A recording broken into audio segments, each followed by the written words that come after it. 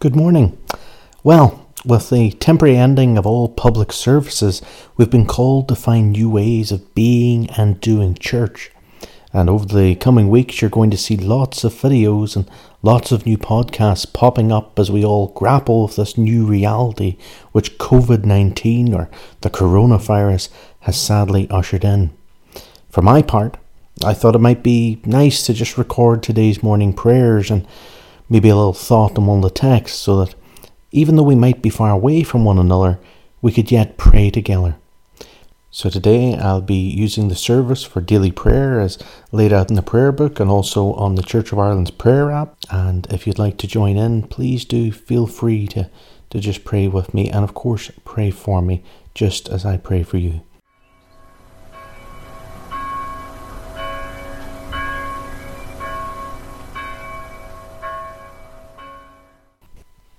We begin with a sentence of Scripture from Psalm 51, verse 17. The sacrifice acceptable to God is a broken spirit. A broken and contrite heart, O God, you will not despise. O Lord, open our lips, and our mouth will proclaim your praise. O God, make speed to save us. O Lord, make haste to help us. Glory to the Father, and to the Son, and to the Holy Spirit, as it was in the beginning, is now, and shall be forever. Amen. Praise the Lord. The Lord's name be praised. The psalm appointed for this morning, Psalm 39. I said, I will keep watch over my ways, so that I offend not with my tongue. I will guard my mouth with a muzzle, while the wicked are in my sight. So I held my tongue, and said nothing.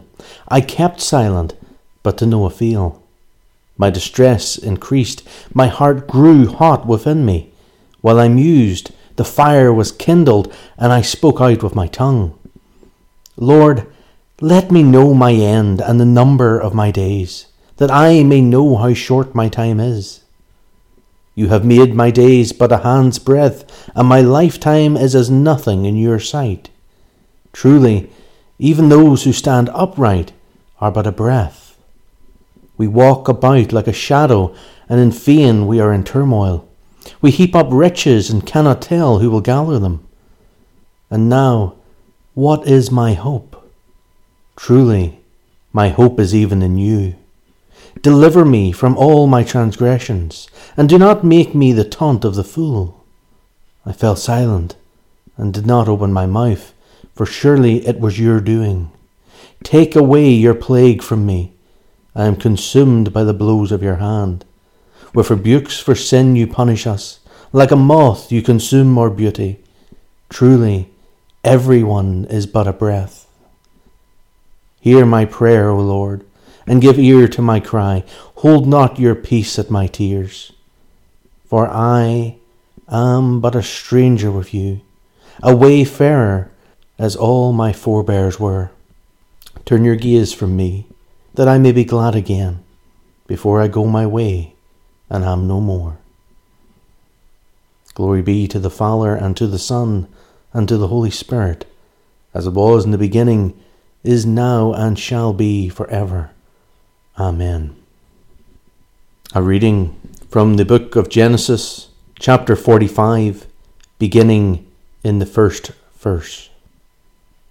Then Joseph could no longer control himself before all those who stood by him, and he cried out, Send everyone away from me. So no one stayed with him when Joseph made himself known to his brothers.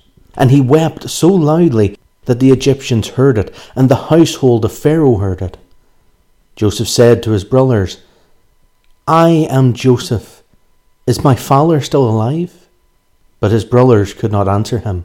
So dismayed were they at his presence. Then Joseph said to his brothers, Come closer to me.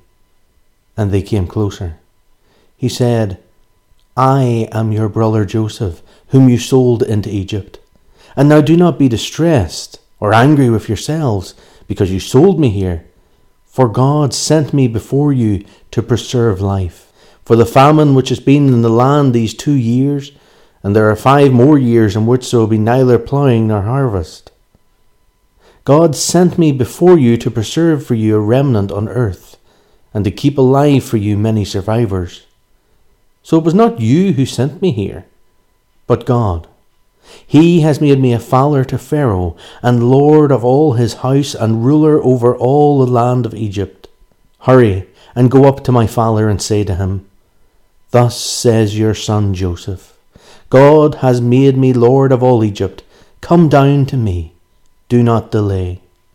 You shall settle in the land of Goshen, and you shall be near me, you and your children and your children's children, as well as your flocks, your herds, and all that you have. I will provide for you there, since there are 5 more years of famine to come, so that you and your household and all that you have will not come to poverty. And now your eyes and the eyes of my brother Benjamin see that it is my own mouth that speaks to you. You must tell my father how greatly I am honoured in Egypt, and all that you have seen. Hurry, and bring my father down here. Then he fell upon his brother Benjamin's neck and wept, while Benjamin wept upon his neck. And he kissed all his brothers and wept upon them, and after that his brothers talked of him. When the report was heard in Pharaoh's house, Joseph's brothers have come, Pharaoh and his servants were pleased. Pharaoh said to Joseph, Say to your brothers, Do this, load your animals and go back to the land of Canaan. Take your father and your households and come to me, so that I may give you the best of the land of Egypt, and you may enjoy the fat of the land.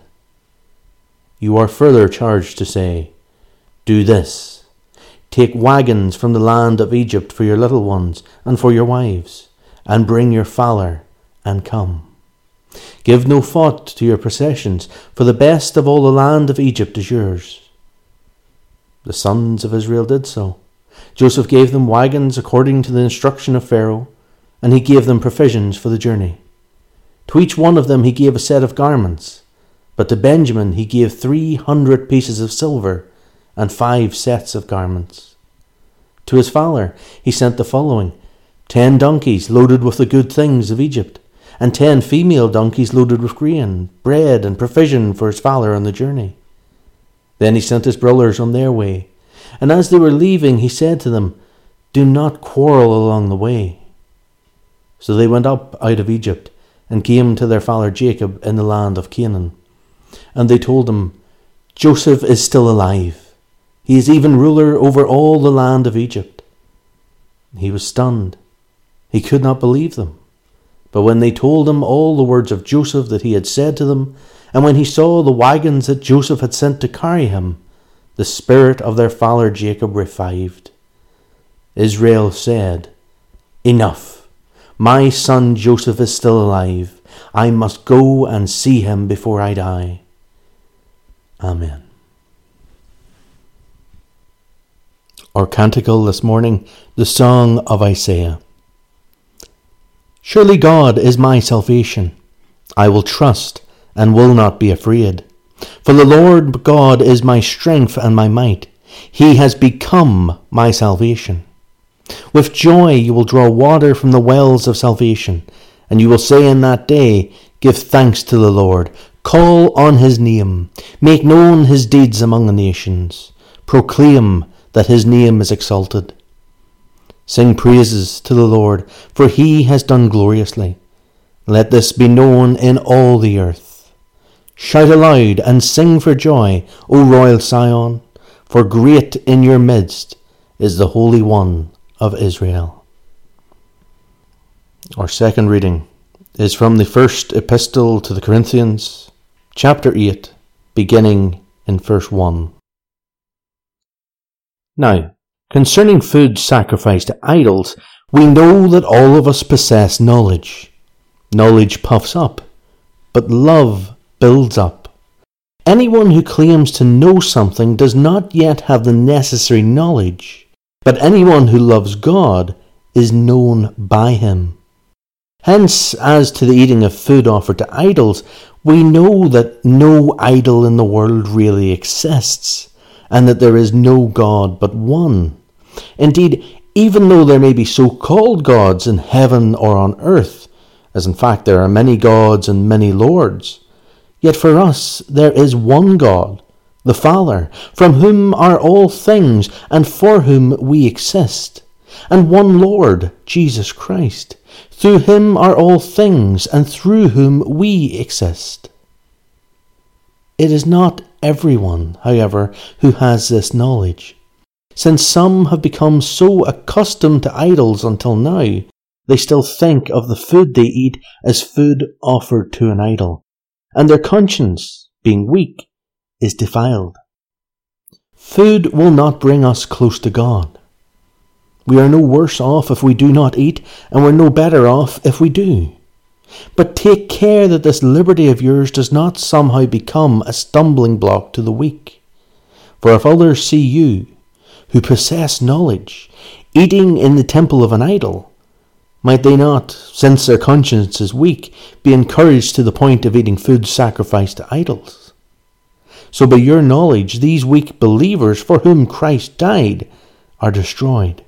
But when you thus sin against members of your family and wound their conscience when it is weak, you sin against Christ. Therefore, if food is a cause of their falling, I will never eat meat, so that I may not cause one of them to fall. Amen. And we say together the Benedictus. Blessed be the Lord, the God of Israel, who has come to his people and set them free. The Lord has raised up for us a mighty Saviour, born of the house of his servant David. Through the holy prophets God promised of old to save us from our enemies, from the hands of those who hate us, to show mercy to our forebears, and to remember his holy covenant. This was the oath God swore to our father Abraham, to set us free from the hand of our enemies, free to worship him without fear, holy and righteous before him all the days of our life. And you, child, shall be called the prophet of the Most High, for you will go before the Lord to prepare his way, to give his people knowledge of salvation by the forgiveness of all their sins. In the tender compassion of our God, the dawn from on high shall break upon us, to shine on those who dwell in darkness and the shadow of death, and to guide our feet into the way of peace. May the words of my lips and the thoughts of my heart be always pleasing in your sight, O Lord my God. Amen. In our Old Testament reading this morning, we have this wonderful scene of a reunited family and the healing that comes with forgiveness. But there's more to it. Joseph, of course, had suffered greatly at the hands of his brothers. In Genesis 37, we read about how they attacked him, threw him down a well, and how they even sold him into slavery. And then we read how they sought to cover it all up by smearing some blood on the famous multicoloured coat and pretending that Joseph must have been killed by some wild beast. It's fair to say this was no ordinary family feud. Of course, Joseph's journey didn't end there. He rises from the depths of Egyptian slavery, and in a story that could rival anyone's Up and Stormont, he leaves behind the prison cell to become one of the most senior government officials in ancient Egypt. Through God's gifts, which had helped him understand dreams, and under God's watchful care, Joseph, this powerless victim, became the powerful governor over the land, something akin to a modern agricultural minister. And not only that, but he seems to have been one of Pharaoh's closest advisors. After all, in Genesis 41, verses 41 to 45, we see Pharaoh giving Joseph his own signet ring, dressing him in the finest linen robes, and Pharaoh even puts this great gold chain of office around his neck. He declares that no one would lift hand or foot in Egypt except at Joseph's command. High praise indeed. But despite all of this, Joseph was still deeply hurt by what his brothers had done to him. That's why when they come back into his life years later, in Genesis 42, begging for food during a large famine, he toys with them. He plays games with them, awful games, which see them thrown into prison, accused of theft, and even expecting the death penalty. And this all goes on for 2 whole years. And to be honest, Joseph doesn't come out of it looking too good.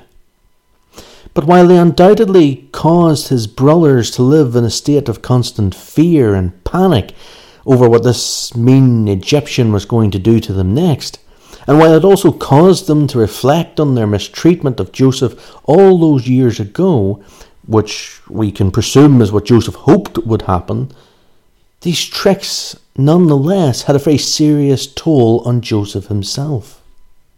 5 times we read how he breaks down in tears, often having to leave the room before sobbing uncontrollably.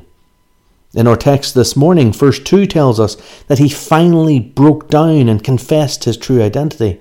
The wailing was so loud that everyone in the whole house could hear him.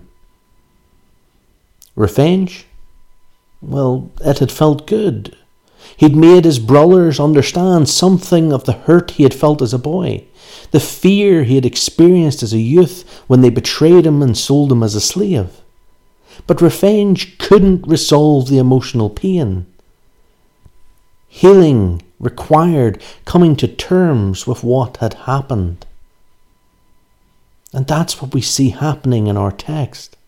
Joseph, finally cracking under the strain, reveals his true identity to his brothers in verse 3, and in doing so he allows a new relationship to be created, one based in honesty and fraternity.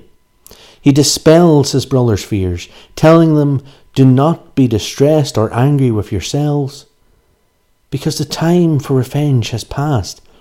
Now it's a time for forgiveness." Why? Well, it's because Joseph has finally realized that his story is part of the much bigger plan of God. He realizes that though his brothers had intended to harm him, God had intended it for good, to accomplish what is now being done, the saving of many lives. Everything he had suffered, everything he had gained, all of it, good and bad, was part of God's plan for good. And with that, all the pain, all the anger, the hurt was all gone, released after all those years, and reconciliation was finally possible. This reunion would of course open the door for the 12 brothers to once again become one family, and in time it would allow their descendants to become one nation of 12 tribes living in Egypt, all of which will of course lead us nicely into Exodus.